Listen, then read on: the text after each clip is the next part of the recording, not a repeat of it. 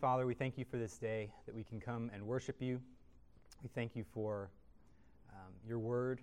We pray that you would press it to our hearts. We pray as we study your creation, and in particular, the creation of us and our emotions and our bodies, that you would help us to do so with humility and fear of the Lord as the beginning of wisdom, and that we would seek your truth in your word rather than the speculations of man. I pray that you bless this time, and in Christ's name I pray. Amen. So, just to recap our Untangling Emotions book that we're going through, we are in chapter 4, I think, about emotions in our bodies. And up to this point, we've sort of set the stage of trying to understand what emotions are and where they come from. And last week, or maybe 2 weeks ago, we got an introduction to this idea of the psychosomatic union. I really wanted to have a joke of a psycho sumo, just to help stick it in your heads, a crazy sumo wrestler. But no, psychosomatic, soul and body, and one is not inferior to the other. God made us a soul, and He made us a body, and both of them interact together as we engage with our emotions and as they manifest in our beings and in our as we go through our life. And we gave some examples of that. When something physically irritates you, you get emotionally irritated. When you're emotionally irritated, you get hot and bothered physically. And so we're going to actually dive into some of that today and understand the implications and what that kind of means for us. And the other key thing to remember is that when we talk about emotions, and one of the reasons we're talking about emotions is because emotions demonstrate what we value and how we value it. And it's important that we realize what are our emotions, whether they're happening in our heads or in our bodies or wherever they're happening and however they're happening, that they're demonstrating our value system, and that our value systems are often broken and wrong, and that we need to work on sanctifying them. Just a quick example of Jesus in expressing emotion, both physically and mentally, and how it demonstrated his value system was when he drove out the money changers from the temple, right? He acted with anger physically. He braided together a whip himself and then drove them out because he was angry. But he wasn't angry in a sinful way. He was angry with a right motivation, right? His value system was, as Psalm said about him, the zeal for your house shall consume me. He was angry that the Lord's temple was being profaned. So that shows us that even the negative emotions, as we talked about, can be good. And that those negative emotions, as if they are coming from a right place of a right motivation of valuing God and His Word, can be acted upon correctly. And then last week, David started the untangling emotion process by first sort of showing us just how tangled they are, right? We were talking about how emotions do not come in single file. Even when they do, that's not always one motivation for them, but it's a complicated mess. It's hard to tell what we're feeling. And in some sense, that's okay, and that's even good, because we live in a mixed up, jumbled up world. And so our emotions our right response to a mixed up, jumbled up world is going to be mixed up, jumbled up emotions. But we still need to seek to untangle them and understand them so that we can rightly use them to glorify God. We need to discern our emotions so that we can love the Lord our God with our heart, soul, mind, and strength, right? And so in this book, we're sort of moving now into beginning to do that engagement in that untangling process. We'll start looking at how to engage our emotions, and then how to sort of nourish the healthy ones and starve out the unhealthy ones. So the next two chapters, we're going to look firstly at emotions in our bodies and then emotions in our communities. So today we'll look at emotions in our bodies, and we'll, and then after that we'll look at sort of the challenges of engaging our emotions and engaging specific emotions. That'll be in the weeks ahead. And again, it's the purpose of the whole, the reason we're going through this book, the reason we're talking about this is to help us reveal what we value and conform our hearts and our minds to the image of Christ, so that we can love God with all our heart, soul, minds, and strength, right? Okay, so you have a soul and a body. It's a two-way interaction of emotions, right? Your soul affects your body, and your body affects your soul when it comes to our emotions. The book says when it comes to our soul affecting our bodies, that our bodies often act as a billboard for how we're feeling and for our emotions. I have to do a little nerd out moment real quick and talk about physically how one of the ways this happens. There was a professor in 1960 who went and studied all these remote tribes all throughout the world, looked at all kinds of different people with all kinds of different backgrounds, and found that emotional expression in the face is, of course, common to all people. And in particular, the most common were fear, anger, surprise, pleasure, disgust, and sorrow. They were universal to all people all throughout the world. And then, kind of a nice thought, the most universal of all was the smile, which, interestingly enough, is the only emotional expression that you can't really fake. You can fake it with your mouth. If you hold it too long, it starts looking creepy. Because a real smile actually involves an involuntary muscle spasm in your eyes that you can't voluntarily invoke.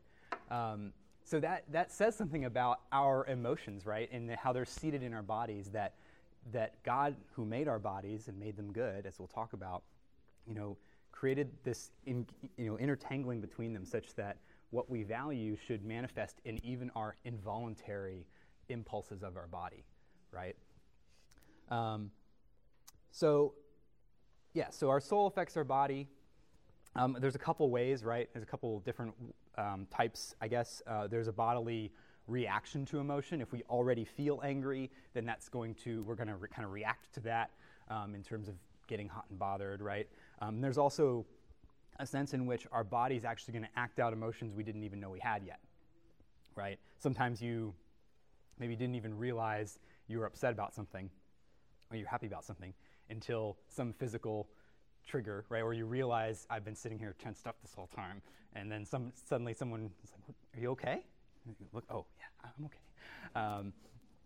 And so then the other way around, right? The body affects the soul. As we are upset physically, or if I stub my toe, that hurts me and I get upset. So there's this two-way back and forth, right, of soul to body and body to soul.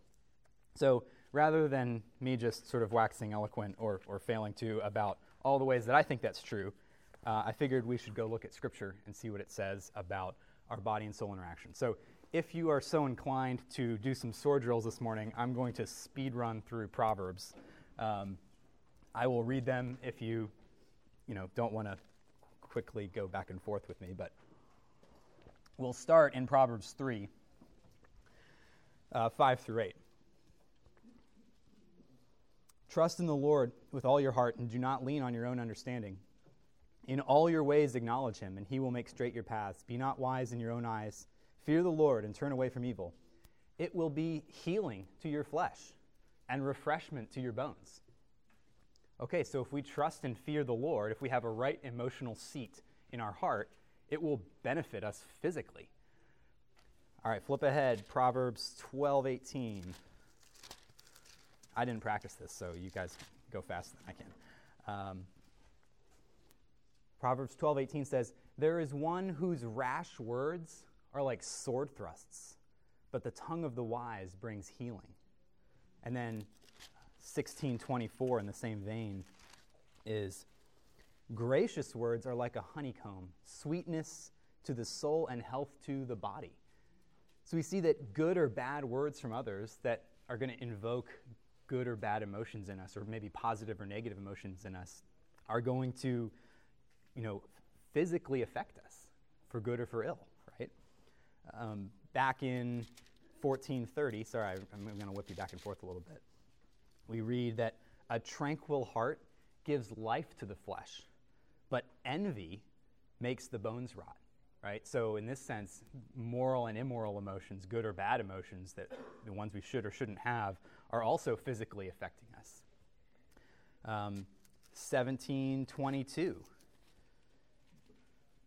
This is one of my memory verses as a kid. A joyful heart is good medicine, but a crushed spirit dries up the bones.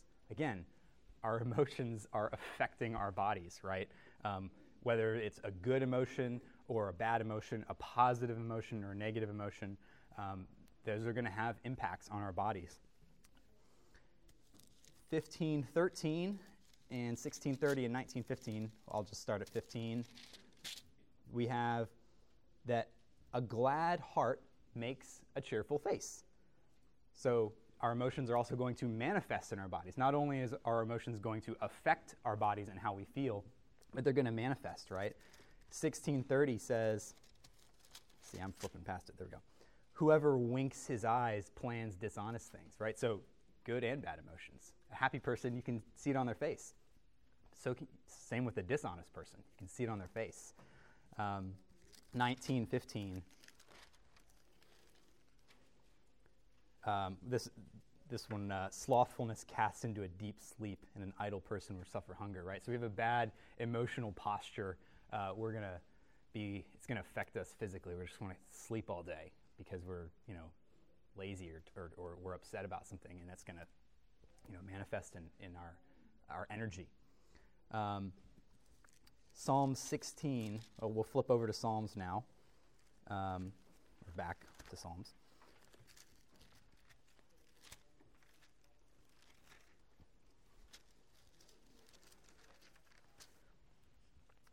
Psalm 16, 8 and 9. I have set the Lord always before me. Because he is at my right hand, I shall not be shaken. Therefore my heart is glad, and my whole being rejoices. My flesh also dwells secure. Right? In this case, the right orienting of ourselves towards God produces simultaneously this heart and soul and body emotion, right? That when we are trusting in the Lord, our emotions are manifesting in our whole being, right? We're glad in our heart, and we're glad in our flesh. We feel safe physically because the Lord is king. Kind of the flip side of that, Psalm 32, verse 3 and 4. For when I kept silent, my bones wasted away through my groaning all day long.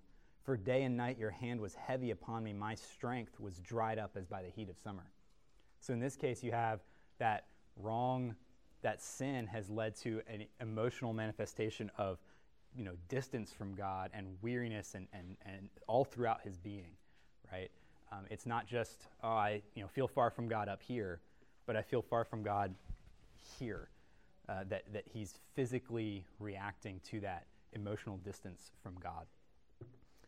And we're actually singing that this morning. Well, there you go. I didn't plan that. Psalm 35:10. We'll look at some positive examples. 35:10, or I should maybe start back in 9. Then my soul will rejoice in the Lord, exulting in his salvation. All my bones shall say, O Lord, who is like you? So our joy in the Lord should manifest physically, right? We're not just, praise the Lord. Right? Our bodies should be, all of our bones should be saying, oh Lord, who's like you? And 126, flip way ahead now. 126, 1 and 2.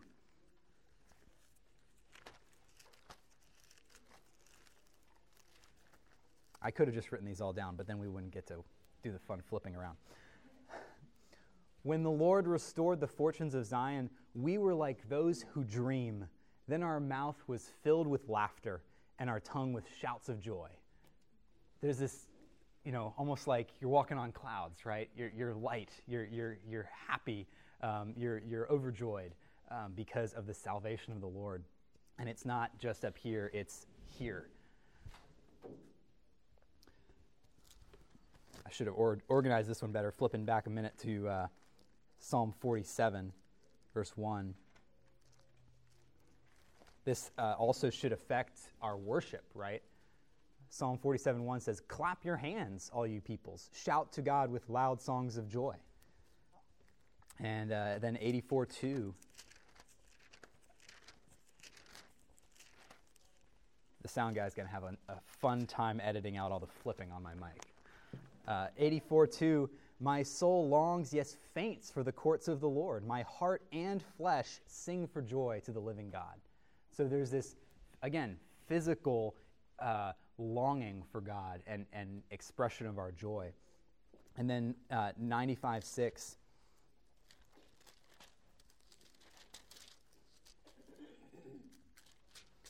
Come, let us worship and bow down. Let us kneel before the Lord our Maker. When we get to heaven and worship God face to face, we are not just going to stand there. We will fall down and worship and bow down before Him, right? Because our whole body will be expressing that emotion of joy and love to the Lord. And then one of my favorites that I say with my kids all the time at the end of Psalms, Psalm 150, which is just this, overflowing of praise to the Lord. Praise the Lord, praise the Lord, praise the Lord, praise Him for this, praise Him for that, praise Him for this. And then Psalm 156, let everything that has breath praise the Lord. I think I've shared this before with my kids. I'll say, do you have breath? And their response is supposed to be, praise the Lord. And then they ask someone else, do you have breath? Praise the Lord. And we go all around. Do you have breath? Do you have breath? Praise the Lord. And that ought to be sort of our attitude, right? That I have breath. Let me use it to praise the Lord. And then, I won't, this is maybe the most delicate passage I could have pulled out of Song of Songs, Song of Solomon, but just another element of which, if I can flip my Bible correctly. There it is. All of Song of Songs, right, or Song of Solomon is this, emotional expression, both mentally and physically, of the love and right desire that these two have for each other as they're approaching marriage and then beginning marriage. And it's this very, very physical descriptions, right? Song of Solomon 6:5.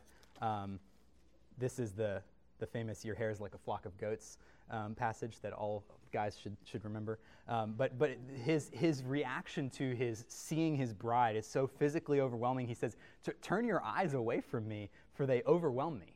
Right? There's this physical reaction of that positive emotion of desire and joy and love that it's physically affecting him. So hopefully we can see from all of these that our bodies, as created by God, were created good. God created them, and the emotional expression that we can have in them is good.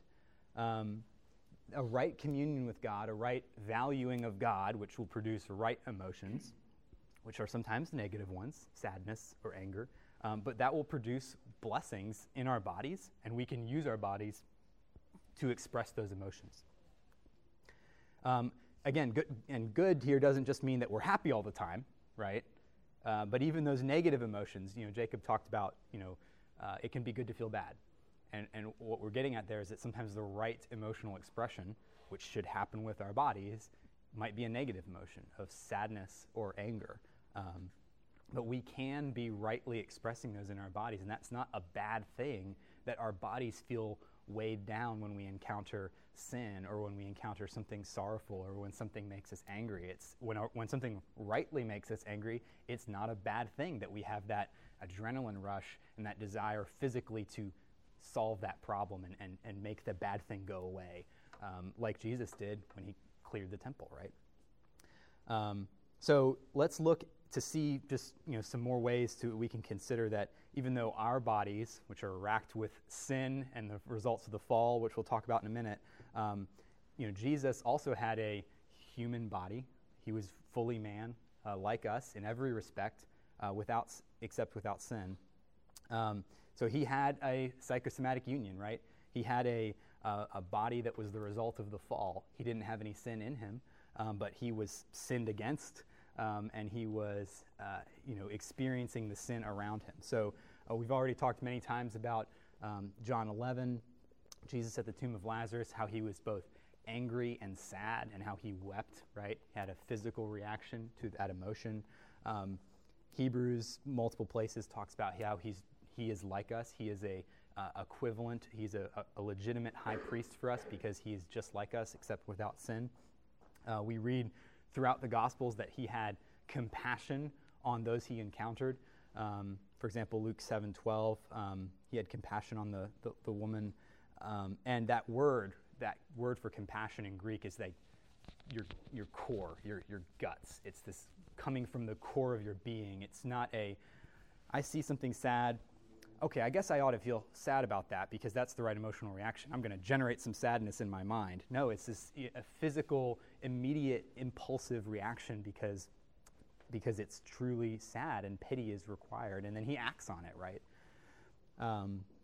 We already talked about his anger at the money changers in the garden right before his crucifixion. He's in agony. He's sweating drops like blood. The reality is Jesus, had a thyroid gland and a pituitary gland and an adrenal gland, and he had adrenaline pumping like we do and testosterone and a post-fall body with imperfect bodily systems. I'm sure that he had problems, just like all of us do, with his body and how it worked, that affected him. Yet, here's our hope, right, is that while he can sympathize with our weakness in all respects, including our emotional expressions in our bodies and reactions, he's without sin. And we'll come back to that as our hope for our sanctification of our bodies and our emotional expression. So unlike, in some ways like Christ's body, but even worse, our bodies are corrupt and broken, not just by the sin of others against us or the sin of the world generally, the effects of the fall generally, but even by our own sin. We can see this even just in Gethsemane, where the disciples had this physical response to their emotion. What was their emotion that they had? Well, they were depressed. They were depressed. And what was their physical response? Sleep. Right. And does Jesus say that was a good physical response or bad physical response? Well, I think he was merciful. He was. Could you not stay awake? And the answer is no, you couldn't stay awake. Certainly, yeah. So there's this sense that there was this engagement of their emotional state and their physical expression, and they, in some sense, failed to stay awake, right? And that saddened Jesus. And so, I guess we'll consider some ways that our bodies and our emotional manifestations are broken, and ways that they go wrong. But first, I just want to address a couple extremes that we might fall into. So I guess what's our culture's take on our body? What do our cultures say about our body and how we engage with it? Well, it gives us an excuse for sin. That's right. It's used as an excuse for sin. It is often trusted and validated without any exterior consultation, right? If I feel something, it must be okay because it's coming from my body. And so what can be our overreaction to that? Idolatry. Yeah? The body is part of our culture. Right. And what might we do if we're trying to not be idolatrous of our bodies and we overreact and we go to the opposite extreme? Yeah, we neglect them, or we consider our bodies this unfortunate appendage that we just have to deal with. And the sad thing is that can still lead to us using it as an excuse, right? I mean, how many of you said, I'm sorry I was grumpy this morning, I didn't get enough sleep last night, right? Or I'm sorry I haven't had my coffee yet, right? I think that's somewhere in the scripture.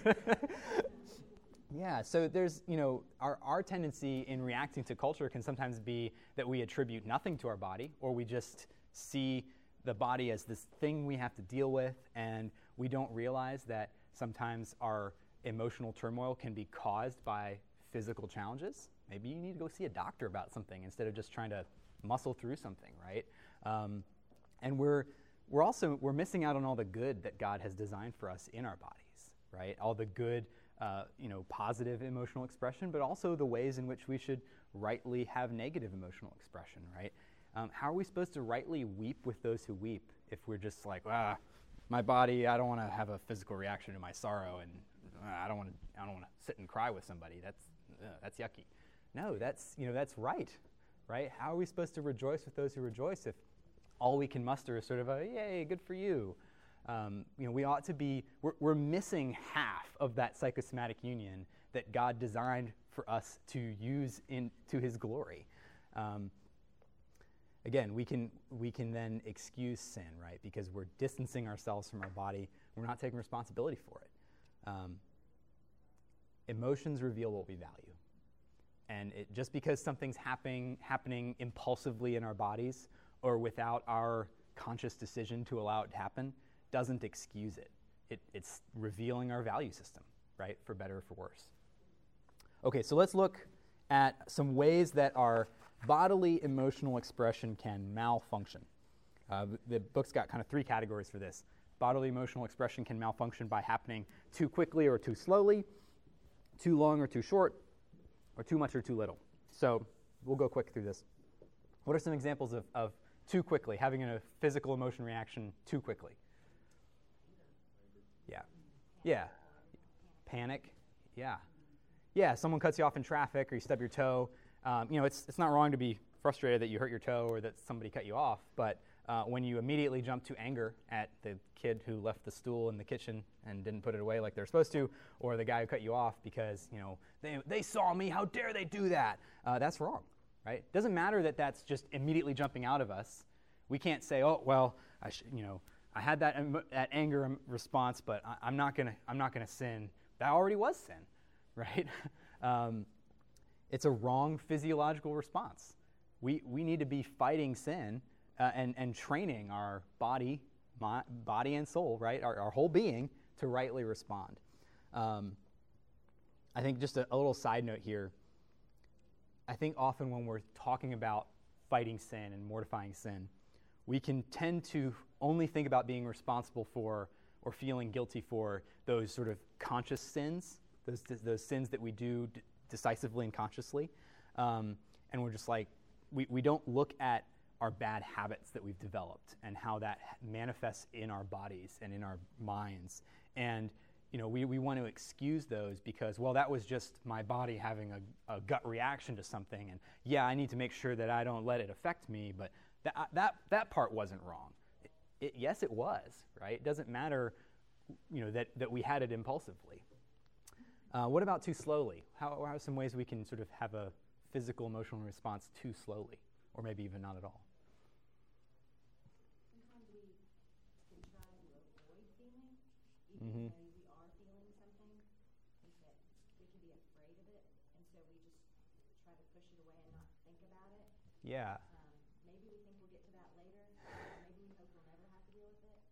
Yeah. We can just suppress and push it down and distract ourselves Yeah. with busyness or other things, and not Yeah. actually deal with what God is Right. sovereignly bringing into view. Yeah. I think a lot of times that happens with those negative emotions, right? I don't want to have to feel that right now. But if that's what's in front of you, then that's the right thing to feel. I think about how sometimes we can have a failure to rightly, where I talked about weep with those who weep, because we're not engaging with them enough to have that physical reaction. Maybe someone tells us something horrible that's happened to them, and we just don't feel sad. Maybe we're sort of feel a little like, oh great, are they going to ask me to help with something, or do I have to do something now? But we don't have that gut reaction of sadness about the sad thing that was told to us, and that's wrong.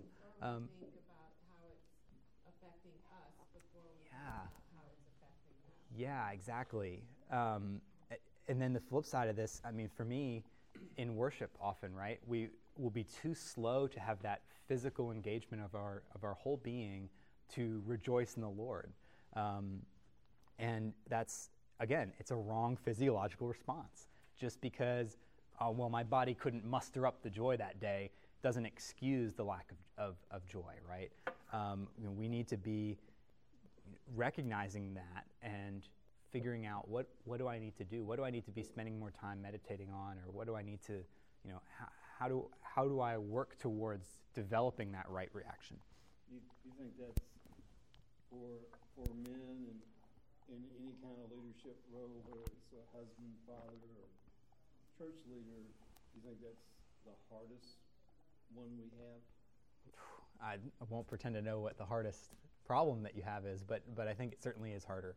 at least from my experience, for men to do the meditating and the heart work to consider a situation, whether it's consider Christ and the joy we should have in response to his saving work, or whether it's considering the body of Christ and the pains and things they're going through. And we tend to see problems as just, problems that we can engineer a solution to, instead of seeing having the pity that Christ would have. I don't think that that the other extreme could happen as well. And I'm just thinking that sometimes, this is for myself especially, you can dwell on emotions. Like you can acknowledge that something, like, okay, this emotion brought this about. I'm acknowledging it because I'm understanding I have to make change based on this. But then you can start to kind of get in a conflict with it. Well, that's a perfect transition to the next part, which is that emotions can happen too long or too short. And one thing that comes to mind is we watched Lord of the Rings. They have special features, and they were talking about this scene at the end where the hobbits were saying goodbye to their friend Frodo, and they were talking about how they had to reshoot that scene so many times, and they had to muster up the emotions to cry over and over and over again. And they said they spent just so long that they all walked around depressed all the time. They had worked so much emotion up to be able to cry so long, and they finally got the scene right, and then they forgot a cloak and they had to reshoot it. The being was like, they had mustered themselves into this state of just constant emotion. Yeah. And I just kind of keep that in mind too sometimes. Yeah, certainly. And I'm going through 3 categories or dimensions, right? Quickly versus slowly, long versus short, much versus little. But really, it's never just one, right? It's if you're having too much, you're probably doing it too long and too quickly. And if you're yeah. I mean, that's still band and worship. Could it also be that this idea of masculinity in the culture where we're not supposed to be too emotional? And so, like in worship, a lot of times I'm waiting for the preaching because I want to get the theology of the scripture, and I don't engage emotionally in the hymn and in the singing. And so, could that also be how we're slow to engage? Yeah, certainly. I think that's exactly being too slow to have an emotional reaction. What's an example maybe of having an emotional reaction too long? You already talked about the hobbits. I think maybe anger, right, and bitterness, stewing. A lot of times we can even do that when the thing we were angry about was a legitimate thing to be angry about. But then instead of going and addressing it, however it needs to be addressed, whether that's telling someone their fault in love, whether that's forgiving and moving on, whatever it is, we just stew on it. And we like our anger, and we like to just replay the tape in our head. Yeah, exactly. Or grieving over sin, you can't stay in that constant state of discouragement because Christ died for that. So it's wrong to just continue to grieve over our sin. That's a great example. Yeah, certainly, because we're not valuing Christ's work rightly. We're overvaluing, our guilt weirdly. Maybe a little bit more sobering example of this that has more to do with how we've been sinned against would be things like a trauma or stress response, years and years after some, horrible incident or series of incidents, right? You might have a physiological, impulsive response to a particular tone of voice, a particular smell, or even just a turn of phrase. My dad used that phrase or something, right? And, you have this, you tense up, you get into fight or flight mode, or you shut down. And in one sense, that is a result of others' sin against us in the past, and we can recognize that. But in another sense, it can still end up where we're sinning, because either we're wrongly associating good things with the trigger, and then now we're having this anger response to something that's good, just because it reminds us of something different that was bad. And we have to be careful not to excuse our sin, right? We can still be rightly angry at the sin that caused that reaction in us, but we can't allow that to let us indulge or excuse a further wrong emotional response. But I think it's helpful to realize that we read the passage in Proverbs earlier that those harsh words have that physical reaction, right? So when we talk about something like abuse, even emotional abuse could have this long-term physical effect on people. And that's, that often goes, I think, undervalued or underappreciated by when we are overreacting to culture and we think, well, they're so obsessed with bodies and so obsessed with feelings, and we don't want to talk about that.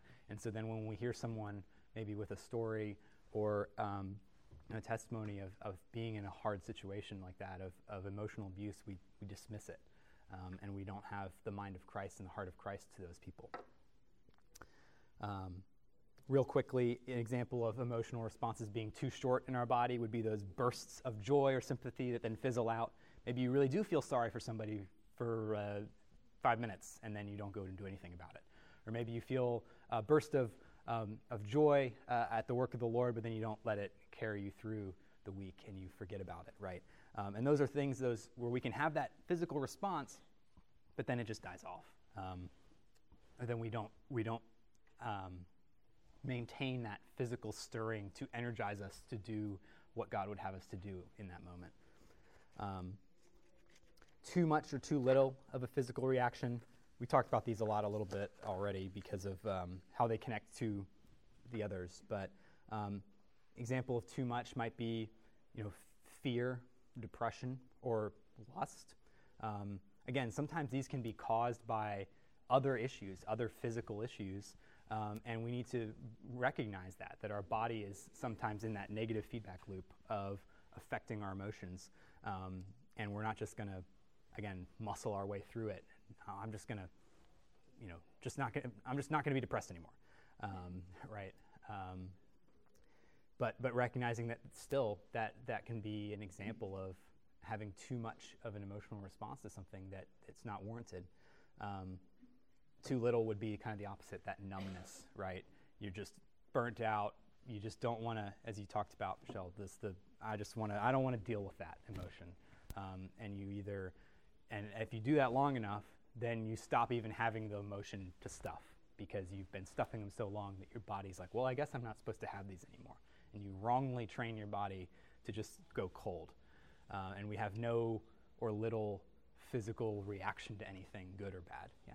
But because our bodies, our physical body and our thoughts and our soul and all of that is joined, in my experience, if you stuff something long enough, you may be able to try and ignore it, but it's going to raise up somewhere else, almost like a zit. You put medicine on that zit, but then you break out somewhere else because there's something wrong internally. Something is wrong in your gut, so you're breaking out all over. Yeah. And you can't just put Band-Aids on everything. Right. It's just going to pop out somewhere else. Right. You have to address the heart and gut problem. Yeah, Right. You just have to pray. The Lord would align your heart with His in all of these matters. Otherwise, it's just going to come out somewhere else, or it's going to come out physically. Yeah. And you're going to be sick. Yeah. Because of your emotions. Yeah. That's the point I was going to make, that you can suppress something, but it can manifest into something else. Right. Please. Yeah. Well, I'll try to, like I said, I have too many pages of notes. I'll try to blaze through this quickly. I just wanted to give one quick example that kind of sums up, all of those categories. And maybe it would be the wrong emotional and physiological expression of lust versus the right one of desire. Oftentimes in our culture, and then sadly even in the church, there is a attitude towards physical lust that it is okay because it's natural and it's just happening in my body. So as long as I don't act on it wrongly, that's okay. I mean, Jesus just shatters that notion when he interprets the Ten Commandments to the Pharisees, right? If you hate your brother, you've murdered him. If you lust after someone in your heart, you've committed adultery.